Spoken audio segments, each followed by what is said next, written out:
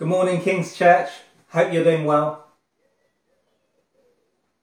As the challenges of the lockdown restriction roll on, it struck me that we're seeing, perhaps more clearly than we normally do, two particular longings that are becoming ever more present amongst us. A longing for authenticity and a longing for genuine relationships.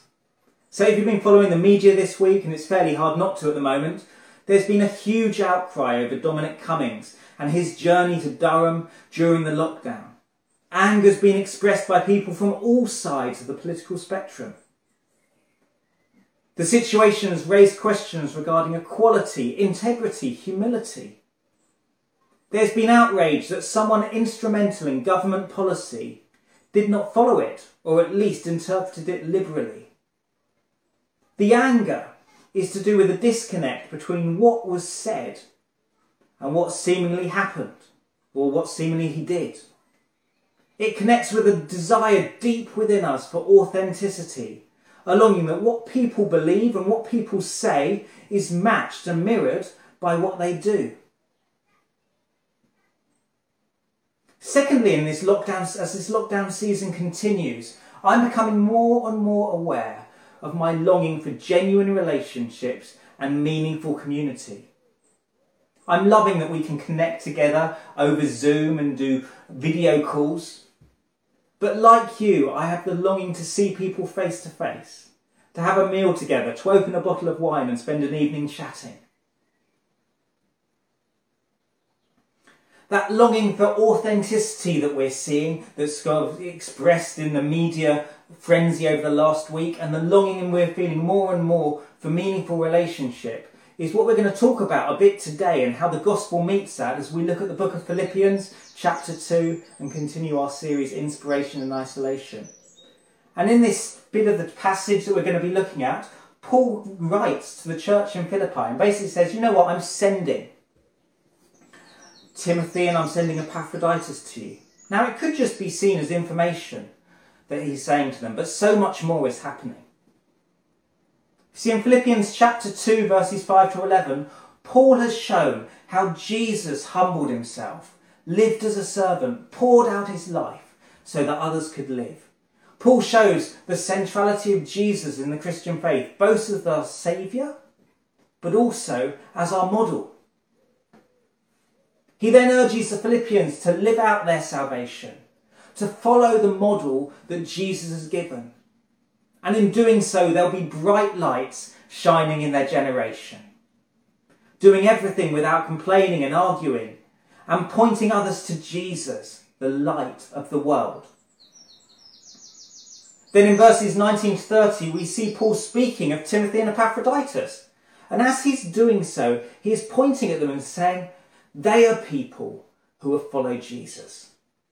They're an example to look at and emulate. They're held up as an example of authenticity and what it means to live in deep, meaningful relationships. So if you've got a Bible, please turn with me to Philippians chapter 2, verses 19 onwards. The verses will be on the screen.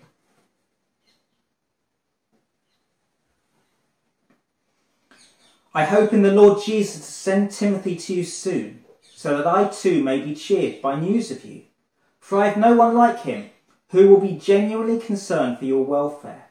For they all seek their own interests, not those of Jesus Christ.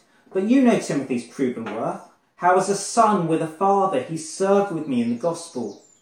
I hope therefore to send him, just as soon as I see how it will go with me. And I trust in the Lord that shortly I myself will come also. I have thought it necessary to send to you Epaphroditus, my brother and fellow worker and fellow soldier, and your messenger and minister to my need. For he's been longing for you all and has been distressed because you heard that he was ill. Indeed, he was ill, near to death. But God had mercy on him, and not only on him but on me also, lest I should have sorrow upon sorrow. I am the more eager to send him, therefore, that you may rejoice at seeing him again, and that I may be less anxious. So receive him in the Lord with all joy and honour such men. For he nearly died for the work of Christ, risking his life to complete what was lacking in your service to me. As we look at this passage this morning, I want to talk about the longings I mentioned at the start of this talk about authenticity and deep relationships and how the gospel can meet these.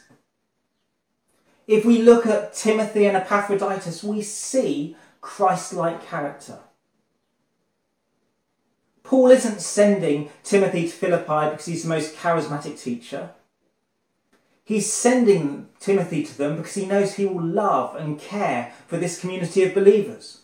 Paul writes about Timothy saying, "I have no one else like him who will be genuinely concerned for your welfare." Paul contrasts Timothy with others who he says seek their own interest, not those of Jesus. Now, he can't mean everyone apart from Timothy putting themselves first, then Jesus next. It's clear Epaphroditus put Jesus first. He risked his life for the gospel.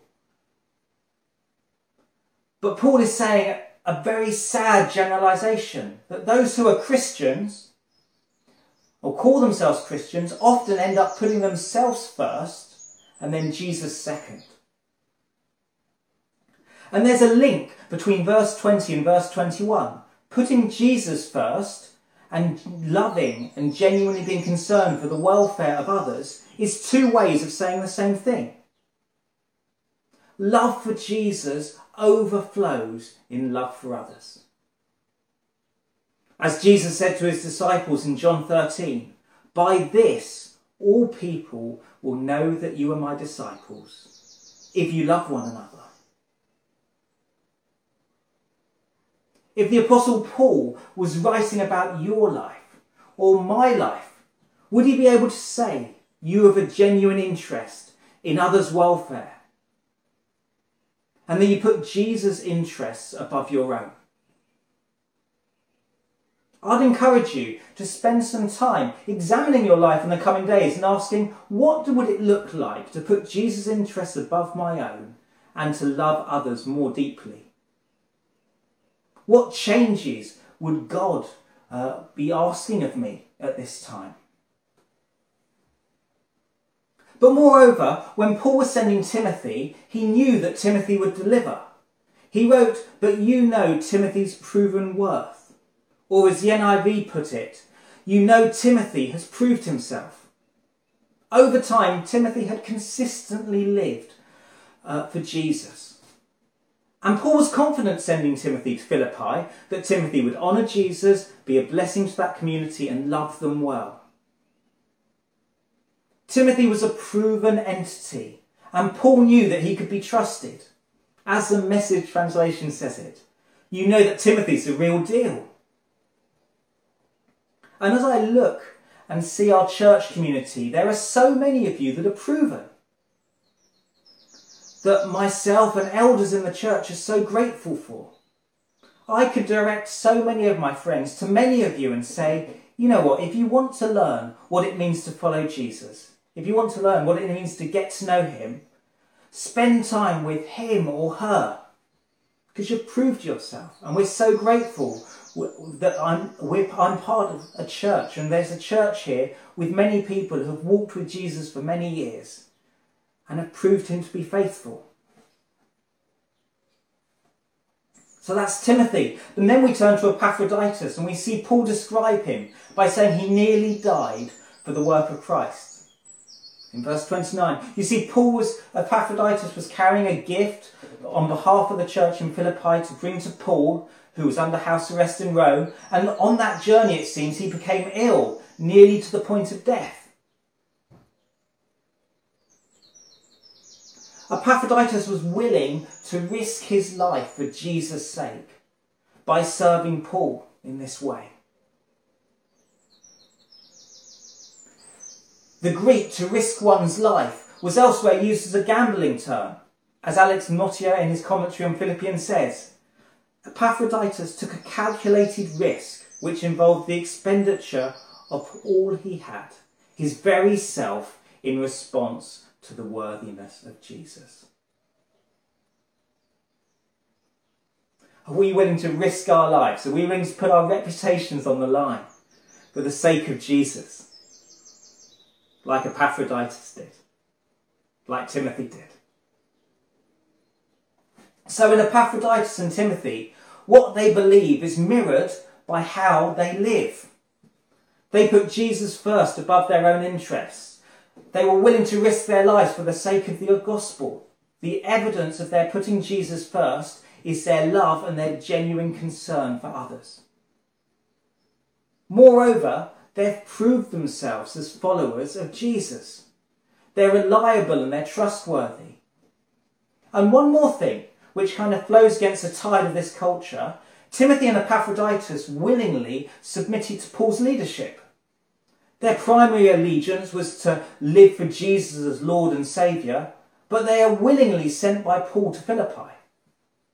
In a day and age where independence is prized, to be the captain of our own destiny is seen as a wonderful thing, we need as believers to be led by those God has given as leaders in the church. To have a humility that responds to their leadership. There's an authenticity that we long for in the way that Epaphroditus and Timothy lived. And their example is a provocation for us to display the fruits of the Holy Spirit and gospel character. However, we also see genuine and deep relationships which have been shaped by the gospel at work in Paul, Timothy and Epaphroditus. Paul describes how Timothy has served alongside him as a son with a father. Paul describes Epaphroditus as my fellow brother. You see, the church is to be a community of believers in deep relationships with each other as they follow Jesus together. However, we also see genuine and deep relationships which have been shaped by the gospel at work in Paul, Timothy and Epaphroditus. Paul describes how Timothy has served alongside him as a son with a father. He describes Epaphroditus as my fellow brother. You see, the church is a community of believers in deep relationship with each other as they follow Jesus together. Timothy and Paul are the father-son relationship. Paul and Epaphroditus were brothers together. In doing this, Paul has shown that the church is a family of God. It's not a meeting you attend. It's a family that you're part of, that you build, you throw your lot in with, and you build deep, meaningful relationships with each other. Epaphroditus is described as a co-worker by Paul, someone who contended side by side with him in the work of the gospel. Moreover, Paul described him as a fellow soldier. They've fought together in the fight of faith for Jesus' honour. The image Paul uses is of Epaphroditus having battled alongside him, but being wounded, a comrade in arms, he's now being sent home for a period of rest. Paul uses words full of relationship, partnership and family to describe his relationship with Timothy, Epaphroditus and the church in Philippi. We see Epaphroditus' distress for his brothers and sisters in Philippi because they'd heard that he was badly ill and they didn't know whether he'd died or whether he was still living. We read of his longing to see them. These are words of family, of deep love for each other and deep relationship. And if the gospel is deeply rooted in us, it will overflow in love for others and in the depth of relationships. And I'm loving seeing how you as brothers and sisters are caring for each other at this time. I realise Zoom is no substitute for meeting face to face. We feel the pain of that, but I'd encourage you at this time to engage with meetings on Zoom if that's what we have to build relationship together and meet together at this time. It's not ideal, I know that, but if you're getting fed up with Zoom, please continue doing it for the sake of building relationship with your brothers and sisters. Let's be inventive at thinking how we can love each other at this time, how we can meet each other's needs. So Paul points to Timothy and Epaphroditus as examples of what it means to follow Christ and have Christ-like character. There was an authenticity between what they believed and how they lived. And he also showed how the gospel can bring a depth of relationship and a community that we long for. Yet following Jesus' example and living like Timothy and Epaphroditus doesn't seem to be automatic. Paul wrote earlier, all seek their own interests and not those of Jesus Christ. So what is it that causes Christ-like character in us? How do we change from being people of self-interest to become people who seek first Jesus and love others? Paul writes to the church in Galatia that the fruits of the Spirit, the fruits of the Holy Spirit are love, joy, peace, patience, kindness, goodness, faithfulness, gentleness and self-control. This character is developed in us as we walk with God and allow the Holy Spirit to work in us and produce the character of Christ. We need the Holy Spirit to empower us and to transform us. Today we're celebrating Pentecost. After Jesus' death, resurrection and ascension, the disciples waited in Jerusalem for the gift of the Holy Spirit that Jesus had promised. In fact, Jesus had said it would be better if he went, so that the Holy Spirit could come to them. And they're waiting in Jerusalem, 120 people in an upper room, praying together. And then one day the Holy Spirit on Pentecost Day came upon them. Like a rushing wind, tongues of fire seemed to land upon them. They were filled with the Holy Spirit and started speaking languages that they didn't know as God enabled them. They were praising God and they went out onto the streets praising God. Onlookers were amazed. What on earth is happening? People are speaking in my mother tongue, they were saying. Others mocked the disciples and said, look, they're just drunk with wine. And then Peter stood up and with boldness said, how can we be drunk with wine? It's not even 9 o'clock in the morning. And then he started explaining using the prophet Joel, how this was a fulfillment of the prophecy from the prophet Joel, that the Holy Spirit would come upon men, women, slaves, free people, young and old. In other words, it was for all people. Holy Spirit's coming was going to be for all people. He then explained to the crowd that they'd been the ones responsible for rejecting Jesus and had been complicit in his crucifixion. But God had raised Jesus from the grave because death couldn't hold him. And Jesus had conquered death, opened a way of salvation for all who would believe. And now Jesus was Lord and Saviour. And then he called people to turn to him and put their trust in him as Lord and Saviour. And actually that's the same message for those who are exploring the Christian faith today. Jesus says, come to me as Lord and Saviour and put your trust in me. Turn from a way of living for yourself, that's called repentance, and turn to me and put your trust in me as Lord, the one who calls the shots in your life, and Saviour, the one who rescues you. But Peter spoke with such boldness when he explained that to the crowd. And the amazing thing was, 6 weeks earlier, he denied knowing Jesus 3 times in one night, ashamed of being identified with him. Yet on Pentecost Day, he stands up boldly proclaiming to the crowd that Jesus is Lord and Saviour, and they were the ones complicit in his death and execution. Why the radical change? What happened? The change was the Holy Spirit came upon him. It was the Holy Spirit's power at work in him, changing his timidity into boldness. And he was never the same again. If you've put your faith today in Jesus as Lord and Saviour, you've received the gift of the Holy Spirit. He lives in you. You carry his presence with you. Yet we need to learn to walk in the Spirit and regularly be filled with the Spirit. Paul writes to the Ephesian believers, he says, the believers in Ephesus, be filled with the Spirit. That's an ongoing thing. Be filled with the Spirit. And as we are filled with the Spirit, as we walk with the Spirit, we begin to be changed to reflect the character of Jesus. And today we celebrate Pentecost Day, that God poured his Spirit upon the disciples in that upper room. And actually from that day onwards, the Holy Spirit was poured out upon those who believe. It's our inheritance, actually, if we are believers.